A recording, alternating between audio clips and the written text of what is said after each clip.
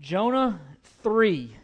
And we're gonna really just as I looked at this chapter and there's a lot here and I could not find myself getting past verse 1. Now the word of the Lord came to Jonah the second time, saying, it's really a good thing that God is not like your pastor. Because if Jonah was mine and he had done what he had done, there probably would not have been a second time. He probably might, if he was me, probably would not have made it out of the ocean. He certainly would not have made it out of the whale. But even in the midst of all that, I'll go get somebody else, Jonah. You go on off into the sunset. I'll go get somebody else, but not our God. Not the God of this Bible. Not the one true God. And I'm grateful. I'm grateful. We're gonna look at this chapter this week and next week because I want to talk about one word. And really it's a characteristic of our Lord that would cause. It's really a characteristic that we see throughout the Bible. It's the number one way that God is described in the Bible. And it's the characteristic, it's this characteristic that we're going to talk about today that would cause God to bring the word to Jonah a second time. It's this characteristic that would cause God to say, Jonah, let's do this again. Let's give this another try. Let's go to the Ninevites. And the word is grace. The word also could be described as loving kindness. The word, as we'll see, will be described as covenant loyalty. All of those things are caught up in this one word that I believe is the characteristic that of the God we serve that would cause him to come to Jonah and give him the word a second time. To not just throw him aside, to not just be done with him, but that would come to him and give him the word a second time. And the reality is we see this characteristic in Jonah, but we also see it in our lives. We see it in every single one of our lives. I guarantee you every single one of us can look back on times in our lives where the word of the Lord came to us a second time, and even a third time, and maybe a fourth time. That God didn't give up on us. And what I want to talk about today really is our response. What is going to be our response to the grace, to the loving kindness, to the covenant loyalty of this God that we serve? What's going to be our response? Because we can respond properly, and unfortunately we can find ourselves responding improperly. And next week we're gonna talk about that dreaded E word, evangelism, next week. And every evangelism I want us to see is an overflow. It's the overflow. It's the response. It's the expression of understanding what God has done for us. But first, I want to help us to see the graciousness that we have in our God, so that we can understand that what God is calling us to do in evangelism is to be an overflow of a response to God's grace. As we understand God's love for us, as we understand that we were far off, as we understand our position, as we understand that we're recipients of grace, God says, now you go do likewise. And what we see here in Jonah, all of chapter 3, is grace. It's grace. It's undeserved favor towards Jonah. It's undeserved favor towards the Ninevites. Don't forget, this is the same people that did all the atrocities that a few weeks ago we talked about. And here God is not only giving Jonah a second chance, but he's going after Nineveh. Continued. Undeserved favor to Jonah, to the Ninevites, and to the rest of the world. That's grace. And this is an amazing statement. The word of the Lord came to Jonah the second time, saying, Arise, go to Nineveh, the great city, and proclaim to it the proclamation which I am going to tell you. And were it not for grace, again, were it not for grace, It's possible that we can look at people in our own lives and say, were it not for grace, I probably would have ditched them a long time ago. And there's probably people in here that are saying, were it not for grace, I would have been given up a long time ago. Were it not for grace, some of you might have given up on me. You keep hoping every week he's going to get better. He's going to get better. I mean, who knows? Who knows? This next week's going to be the week. But grace. Grace. And the reality is that God's grace changes everything. And when we realize that, our response to that grace becomes paramount. How are we going to respond to God's grace? We tend to be a people, if we're honest, we run very quickly to the doing and neglect the being. Give me 10 things to do and I'll go out and do them. Give me 10 more things to do. That's the problem with doing. You're always going to need 10 more things to do. Whereas God is interested in the being. When He's got your being, the doing will take care of itself. And that's the thing we see here in grace. God is interested in transforming who we are. Not primarily what we do. The what we do will be an overflow of who we are. When we understand who God is and how He's loved us and the grace that He's shown on us, it's no chore to do what He says to do because it's a response. It's an overflow to His grace. It's not trying to earn His grace. It's not trying to merit His favor. It's not trying to pay Him back. It's not trying to hold Him hostage to do something for you. It is simply a response to grace. A response. How we respond to the grace of God has a huge impact, not only on us, but it has a huge impact on everyone around us. Will we respond to the grace of God properly? That's the question. And remember, Jonah represents Israel, but even bigger than that, he represents you and I. Will God's children, those saved from the penalty of their sins, who have received the Lord Jesus Christ, will they respond to grace properly? Will we respond to grace properly? That's the message. God is showing Israel here, did you respond to my grace properly? The answer is no. But what about us? Do we respond to God's grace properly? I mean, the Bible is full of these pictures. The ladies are studying the patriarchs. You're going to see it. Abraham, Jacob, Moses, Peter, Jonah, Sodom and Gomorrah, all these throughout the Bible. Do you respond to grace properly? Do you respond to grace properly?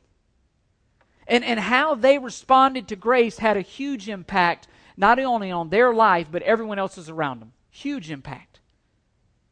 And it's going to be same for us as well. How do we respond to the grace of God? And here's where the rubber meets the road. Why people want and try so badly to disprove this Bible. The reason why they don't care about these other things is they don't demand a response. God's grace always demands a response.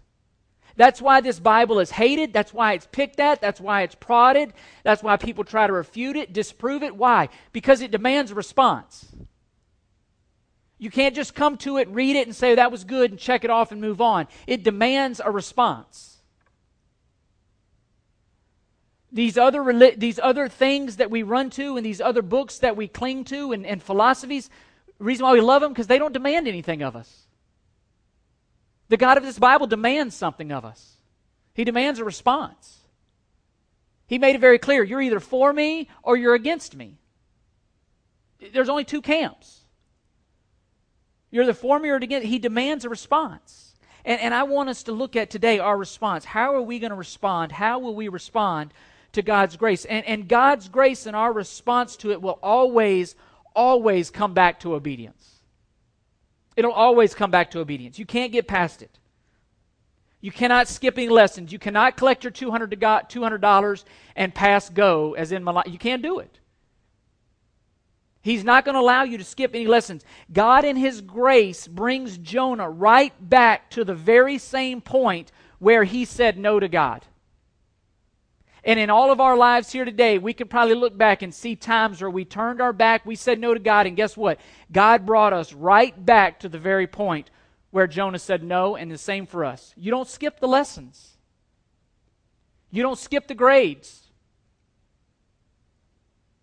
Jonah, he comes right back to Jonah and says, okay, Jonah, go to the Ninevites. Really? All this and I still got to go back? Go to the Ninevites. But that's grace, guys. That's grace. God has taken Jonah right back to the crux of the whole thing. You're not going to get past it. It's still an issue. Go to Nineveh. And Jonah, he's taking Jonah right back to the point where he had an improper response to the grace of God. He takes him right back there and he says, go to Nineveh. You look at chapter 3, verse 1, flip over to 1, verse 2. Chapter 1, verse 2. It's essentially the same command. Arise, go to Nineveh, the great city, and cry against it, for their wickedness has come up before me. Chapter 3, verse 1. Now the word of the Lord came to Jonah a second time, saying, Arise, go to Nineveh, the great city, and proclaim to it the proclamation which I am going to tell you. God is doing the same thing in Jonah's life that He's going to do in ours. And the reality is that we've all been right where Jonah is. The word of the Lord has definitely come to us a second time. God in His grace has come back to us, and probably a third, a fourth, and a fifth. Whether it was salvation, whether it was an act of obedience that you refused, whether it was something going on at work, whether it was something in your personal life, whether it was something relationally, God continues to bring you right back to the issue. That's grace. That's grace. And even in the midst of our refusal, even in the midst of our stubbornness, God continues to heap more and more grace. Even in His discipline, Hebrews 12 said, even in His disciplining of us. And Hebrews 12 says He disciplines those whom He loves, but He does it with grace. He's not punitive. He doesn't overreact. He doesn't do all the things that I do with my children and my friends and my family. He does it with grace. And that's the kind of God that we serve. He is full of grace. Full of grace. Now as soon as I say that, I do not want you to get the wrong picture here and think that we can just live how we want to live. That's the challenge when you hear that. In Romans 6, Paul dealt with that. Hey, if God's grace abounds where sin abounds, then let's just sin all the more to show off God's grace. Paul said, by no means. What is he saying? That's an improper response to the grace of God. Even in the midst of him coming to Nineveh, you see the balance. You see the goodness, the graciousness, but also the severity of God. Because what's the proclamation? In 40 days you will be overthrown. You don't have to be, but judgment's coming. Even in God's proclamation of judgment on Nineveh and the rest of the world, guess what? It's balanced with grace. Whosoever will call upon the name of the Lord shall be saved. Romans 6:23, you see the balance. For the wages of sin is death. That's one response. But the free gift of God is eternal life through Christ Jesus. That's the other alternative. It's grace. The reality is sin demands death. You can pay that death yourself, or you can receive Jesus Christ's death on the cross as payment for your sin. That's the balance. It's interesting in Romans 10, this verse just came to me, but I'll look for it real quick. If I can't find it real quick, we're going to move on, and I won't do this again.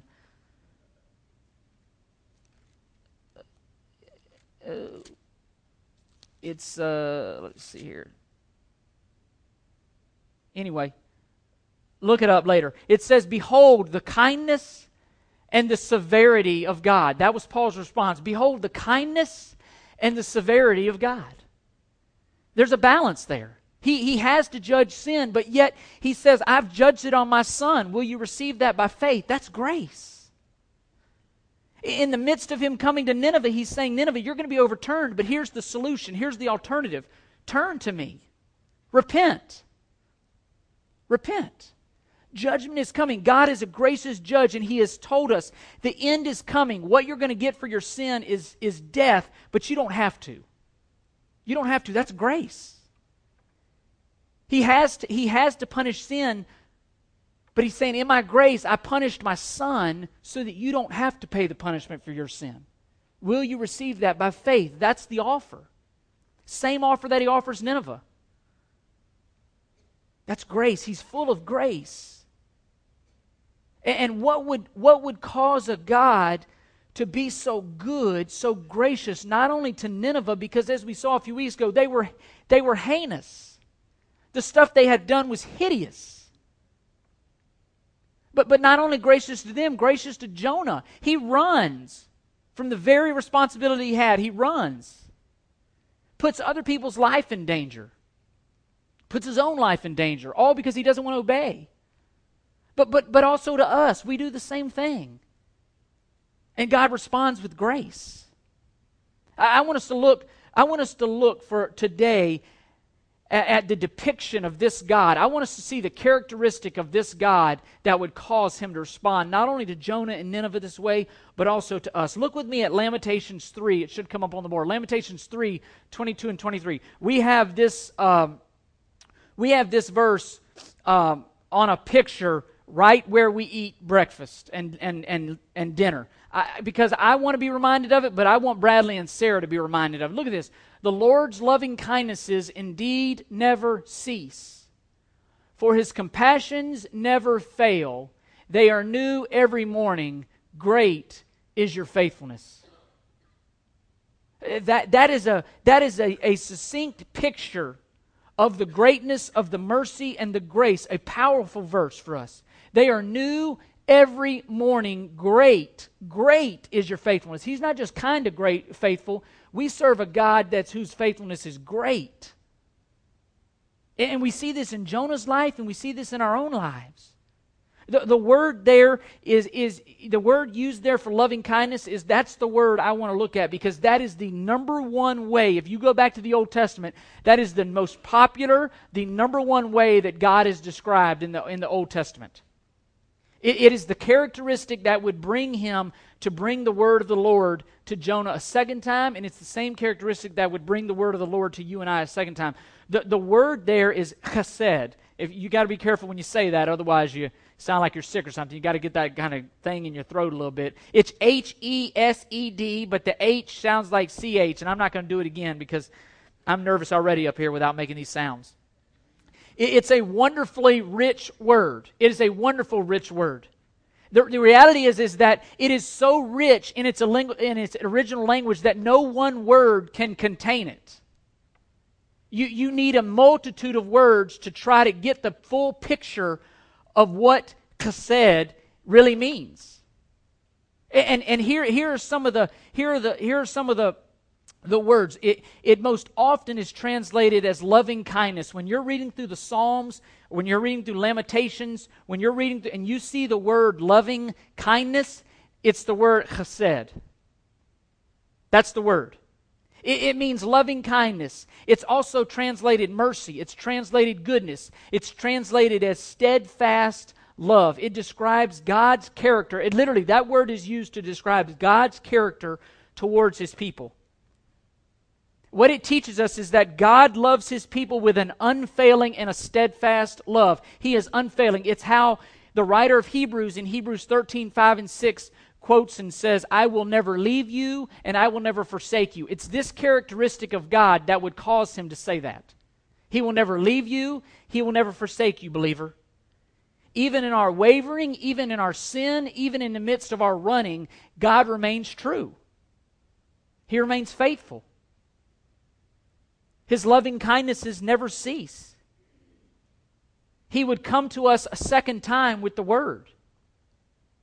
And I want to look at some of the passages in the Old Testament that describe this God, so we will get a full picture of how God is portrayed, and hopefully that we will respond. Here's my heart, that we will respond to his grace properly. That the very characteristics, here's the point, the very characteristics that God has shown us in himself is the very characteristics that he wants us to show others. That which we have received, he says, you go and do likewise. And that's where Jonah's missing it, and that's where sometimes we miss it. Look with me at Psalm 119, verse 159. Consider how I love your precepts. Revive me, O Lord, according to your loving kindnesses. See that? The psalmist is appealing to the character of God. He's saying, revive me, O Lord, according to who you are, according to your loving kindnesses. Look at Psalm 59:17. O my strength, I will sing praises to you. For God is my stronghold, the God who shows me loving kindness. Look at Micah 7:18 and 19. Who is God like you, who pardons iniquity and passes over the rebellious acts of the remnant of his possession? He does not retain his anger forever because he delights in unchanging love. He will again have compassion on us. He will tread our iniquities underfoot. Yes, you will cast out all their sins into the depths of the sea. That's the God we serve. Look at Jeremiah 9:24. But let him who boasts boast of this, that he understands and knows me, that I am the Lord who exercises loving kindness, justice, and righteousness on earth. For I delight in these things, declares the Lord. In the midst of our suffering, in the midst of our adversity, in the midst of persecution, in the midst of everything that we face, God is committed to his relationship with us, believer. You can bank on it.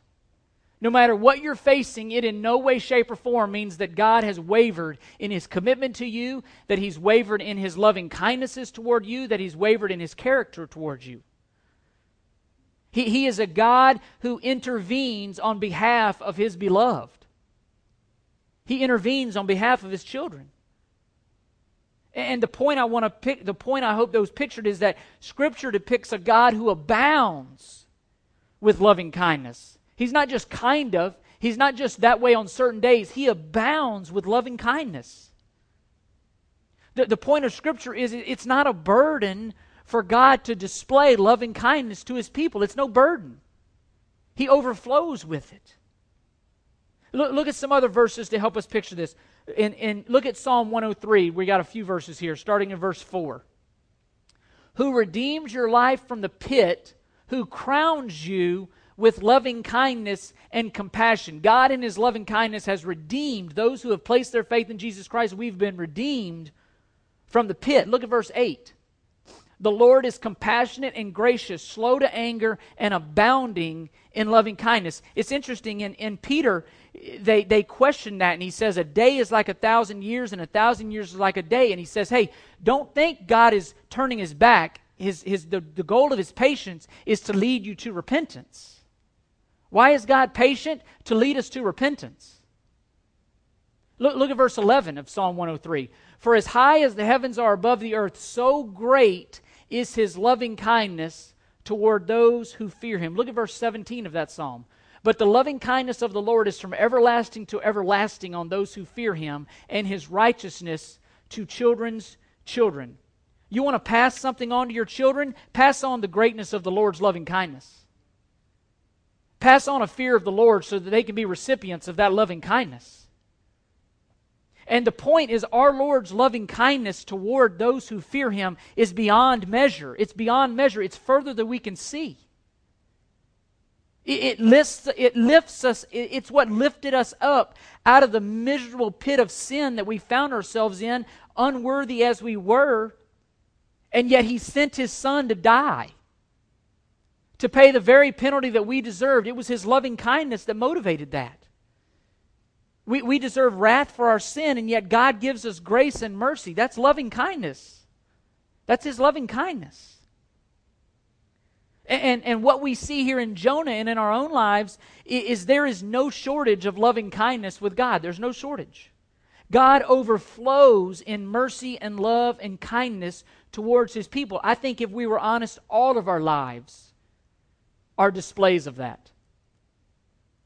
The fact that we are who we are where we are, God's mercy, his loving kindness, his covenant loyalty, the fact that he never walked out on us, never gave up on us, never backed out on us.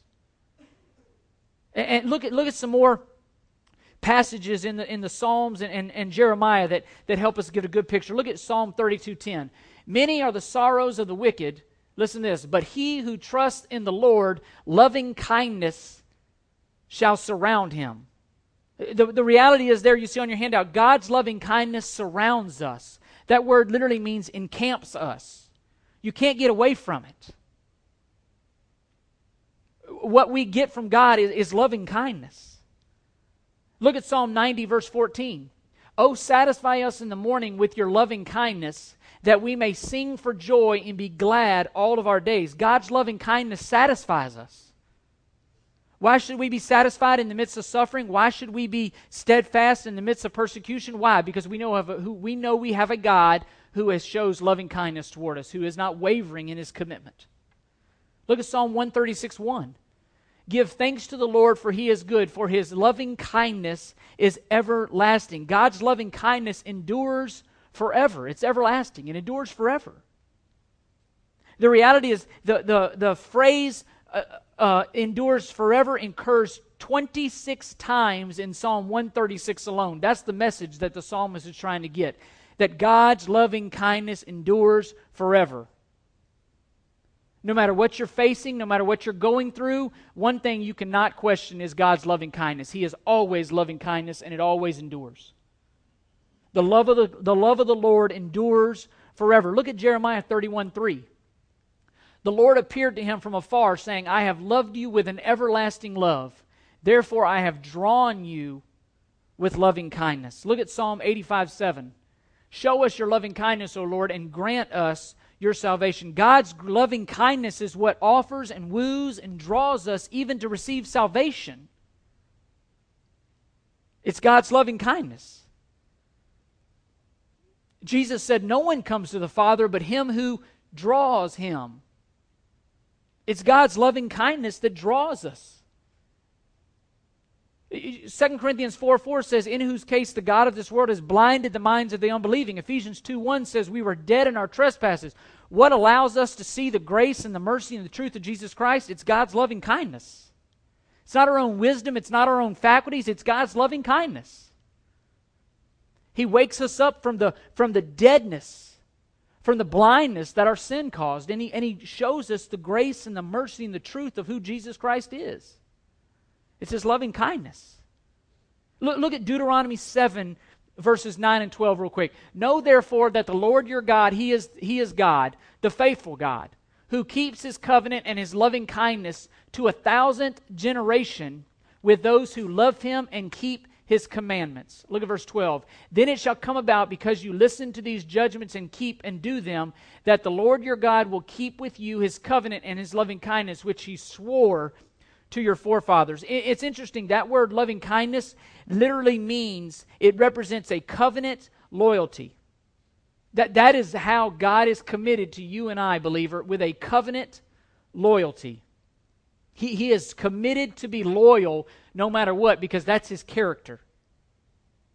And we just see this displayed all over the book of Deuteronomy. Deuteronomy actually was a second giving. It was the same. It was a repetition of the same law given to a new generation. God is saying, I'm still committed. And this is still how you're going to worship me. It's the same law in Deuteronomy that Moses gave on Mount Sinai, which was previously revealed in Exodus and Leviticus and Numbers. And God comes back to a new generation and gives the law a second time. And when you read Deuteronomy, what is revealed is God's love for Israel. It's what motivated him to deal with them as he did, his love. It literally was pointing them to him, saying, love me. This is how I love you. Love one another. And this was all the way back in Deuteronomy. He's telling himself, I love you. You're my people. I've chosen you as my people. Respond properly. And unfortunately, we have a history in the Old Testament of Israel that did not respond properly. And there were great consequences for that. And the point is, in Jonah and also in all the Bible, is that not only is God's loving kindness revealed, but a proper response to that loving kindness is revealed as well. A proper response. Look with me at Deuteronomy 5, verses 9 and 10. You shall not worship them or serve them, for I, the Lord your God, am a jealous God, visiting the iniquity of the fathers on the children and on the third and fourth generation of those who hate me, but showing loving kindness to thousands, to those who love me and keep my commandments. The proper response to God's loving kindness towards us is that we have no other gods in our lives, and it's loyalty. God has been loyal to us, and you know what he demands in response to that loyalty? Loyalty from those he's loved. The proper response is loyalty in return. Again, it's not a earning, not a meriting, it's not a this for that. It's a response. It's a response. Look at Deuteronomy 6, 4 and 5. Hear, O Israel, the Lord is one. Hear, O Israel, the Lord is our God, the Lord is one. You shall love the Lord your God with all your heart and with all your soul and with all your might. The proper response is that we love God with all our heart. That's faithfulness. Why? Because God has been faithful. He's been loyal to us, we respond with loyalty. He's been faithful to us, we respond with faithfulness. Deuteronomy 10, 12 through 22. I'm going to read this one in my Bible. It's a long one. Deuteronomy 10, 12 through 22. And I want us to see this response. Deuteronomy 10, verse 12. Now, Israel, what does the Lord your God require from you? But to fear the Lord your God, to walk in all his ways, and to love him, and to serve the Lord with all your heart, and to keep with all your soul, and to keep the Lord's commandments and his statutes, which I am commanding you today for your good. Behold, the Lord your God belonged to heaven and the highest heavens, the earth, and all that it is in it. Yet on your fathers did the Lord set his affection to love them, and he chose their descendants after them, even you above all peoples, as it is this day. That's grace. So circumcise your heart, and stiffen your neck no longer. For the Lord your God is the God of gods and the Lord of lords, the great, the mighty, the awesome God, who does not show partiality or take a bribe. He executes justice for the orphan and the widow and shows his love for the alien by giving him food and clothing. So show your love for the alien, for you were aliens in the land of Egypt. You shall fear the Lord your God, you shall serve him and cling to him and swear by his name. He is your praise and he is your God, who has done these great and awesome things for which your eyes have seen. Your fathers went down to Egypt, 70 persons in all, and now the Lord your God has made you as numerous as the stars of the heaven. It's a response. Do you see the response? And before you think, well, that's an Old Testament thing, go to Matthew and he says, what are the greatest commandments? He says, love the Lord your God with all your heart, soul, mind, and strength. Love your neighbor as yourself. It's the same thing. The same holiness that he demanded as a response in the Old Testament is the same holiness he demands in the New Testament. 1 Peter 1:15, you shall be holy for I am holy. It's a quote of Leviticus 11:44. God has not wavered. He's not changed. Not only in what he showers upon us, but what he demands of us in response. And what we see all over the Scriptures, especially in Jonah, but all over, God's love for his people motivates him to bless them. Our love for God ought to motivate us to obey him. God's love for us is what causes him to bless us. Our love for God is what causes us to obey and follow and to glorify. 1 Corinthians 10:31, whether you eat, drink, or whatever you do it to the glory of God. Why? Because of what God has done for us. It's a response. And God desires that we respond to him in the same way in which he has responded to us, with loyalty and commitment and devotion and faithfulness. And our response is rooted and motivated in what God has done for us and towards us. Everything is rooted in what God did first. I'm not trying to buy his loyalty. I'm not trying to bribe him. I'm not trying to do anything, force his hand. I'm simply responding to what God has done. That's why it's not legalistic. It's not earning it. It's not meriting. It's a response. It's an overflow. And it's not only in our response to God, but it changes our response to others. Why does God command us to forgive others? It's just like David's saying, because we've been forgiven. Why do we show mercy to others? Because we've been shown mercy. Why do we stick beside one another when no one else does? It's because God has stuck beside us when nobody else did. Why do we love the hard to love? Because guess what? God's loving the hard to love every day when he loves Chris. Why does he say in Romans 12:19 to love even those who persecute you? Because Romans 5 says that God loved me even when I was an enemy, when I persecuted him. And God is not demanding anything from us that he has first not done for us and in us. My job, my responsibility as a believer is to live out that which God has done in me. It's Philippians 2:12. Work out your salvation with fear and trembling. Show the world what God has done in your life, that they would taste and see that the Lord is good, that there'd be a fragrance of Christ all about us. It's a working it out. It's a response. And the reality is it all points back to the gospel. When you love those who hate you and persecute you, you know what the world's going to ask? Why? Because that's exactly what Jesus Christ did for me at Calvary. Everything in our life is to point back to the gospel. It's not to make Chris look great, it's to make Christ look great, because He is great. And our lives are to be lived out as a response to God's grace towards us in Jesus Christ. And let me illustrate this about a proper response and an improper response. Suppose your spouse came to you and said, you know what? Suppose Karen came to me and said, you know what, Chris, no matter what, I'm not going anywhere. No matter what you do, choose not to do, I'm not going anywhere. Wherever you go, I'm going to chase you down. I don't care what you do. I'm never leaving or forsaking you. There are two ways that I can respond to that. First way would be an improper response. I can go out and live like a fool and live foolishly and do whatever I want to do, knowing that she's never going to leave me, and I can take advantage of that, and I can manipulate that.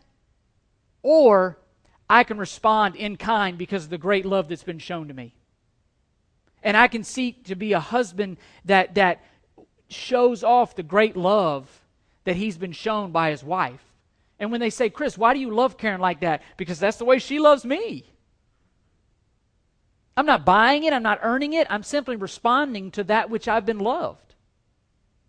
And there's an improper response and there's a proper response in how we respond to God's love. And unfortunately, many of us respond improperly or insufficiently to the love that God has shown.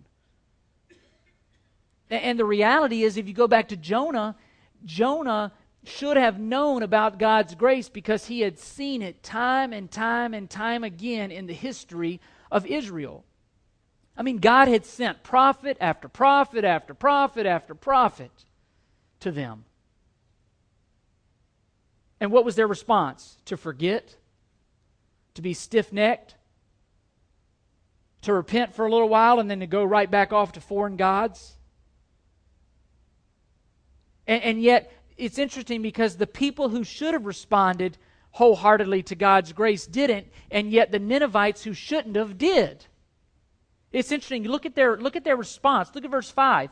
Then the people of Nineveh believed in God, and they called a fast and put on sackcloth from the greatest to the least of them. Look at verse 6. It gets even better. When the word reached the king of Nineveh, he rose from his throne, laid aside his robe from him, covered himself with sackcloth and ashes. Even the king, in seeing how great this God was, repented. And their belief, they believed in God. What do we need more than anything? To believe. And that belief changed everything. Look at verse 8. But both man and beast must be covered with sackcloth. He's not even going to let the animals get away.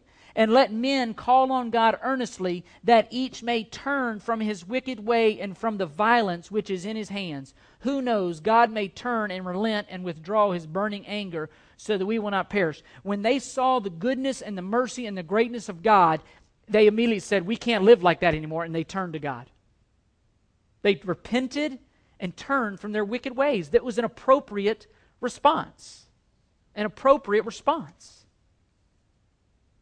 And it is interesting that the Gentiles responded in a way that Israel should have.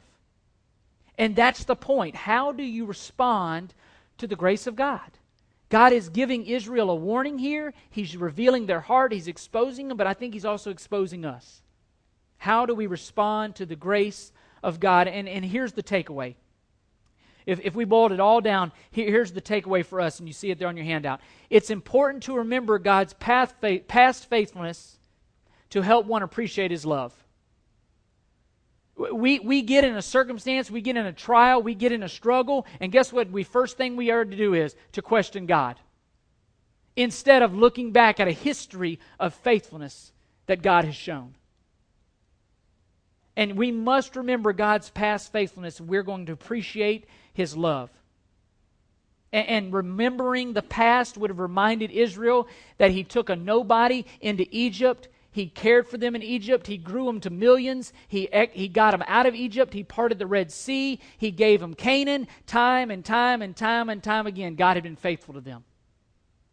In the midst of their unfaithfulness, God was loyal.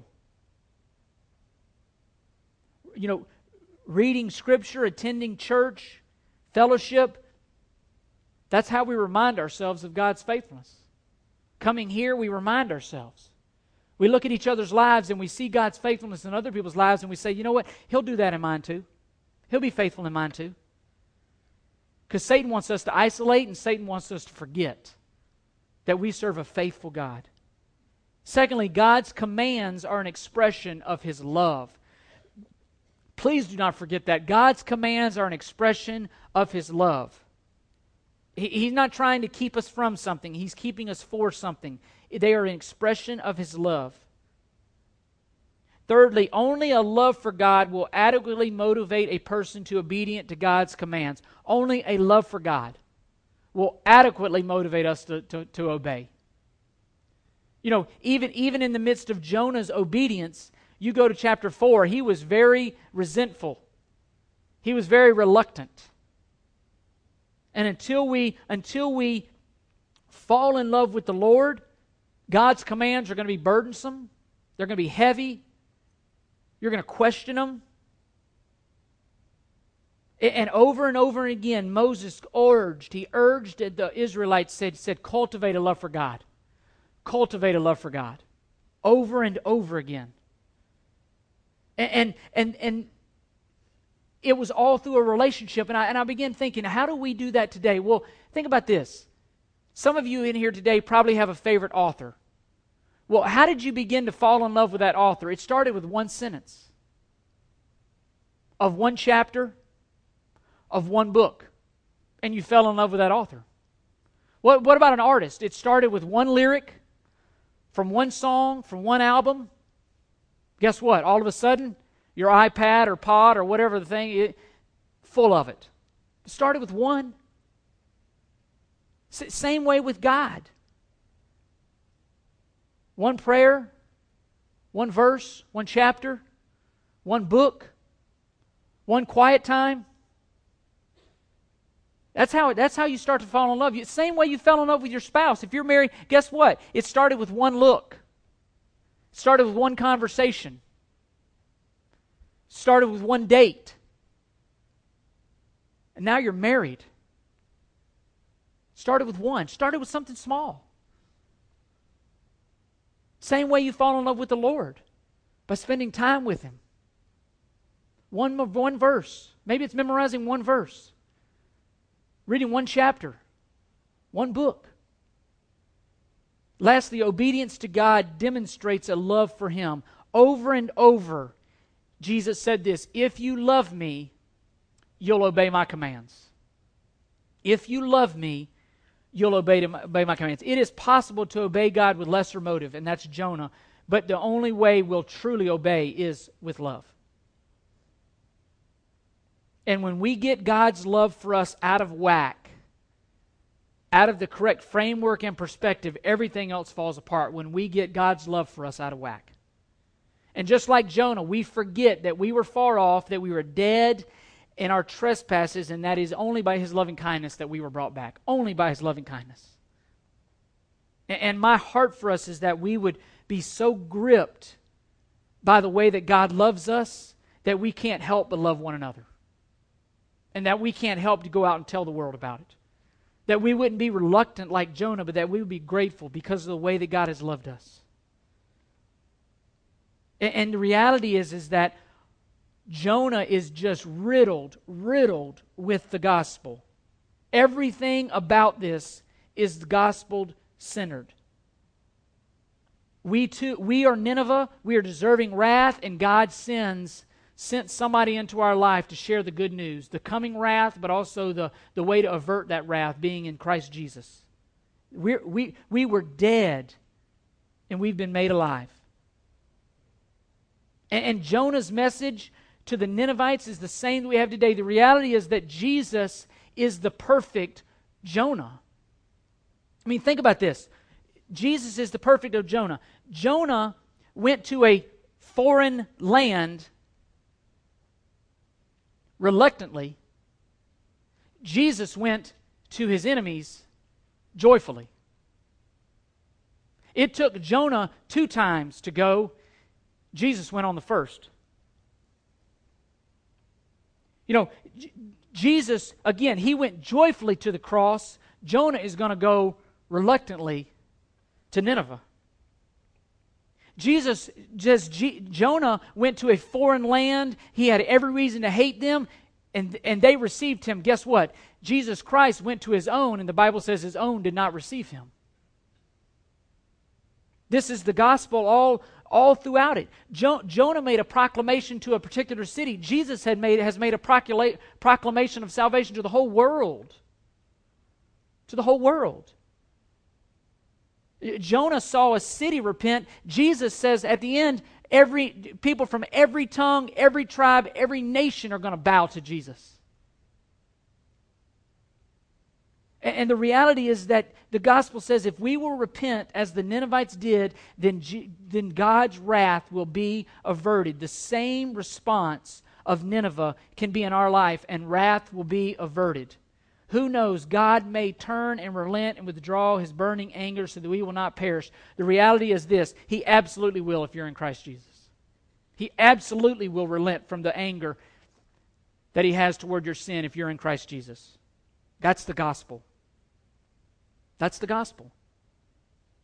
That where judgment and death are deserved, grace and mercy can be found. That's the gospel. If we will repent and turn from our sinfulness. That's the gospel. And I pray that everyone here today has done that.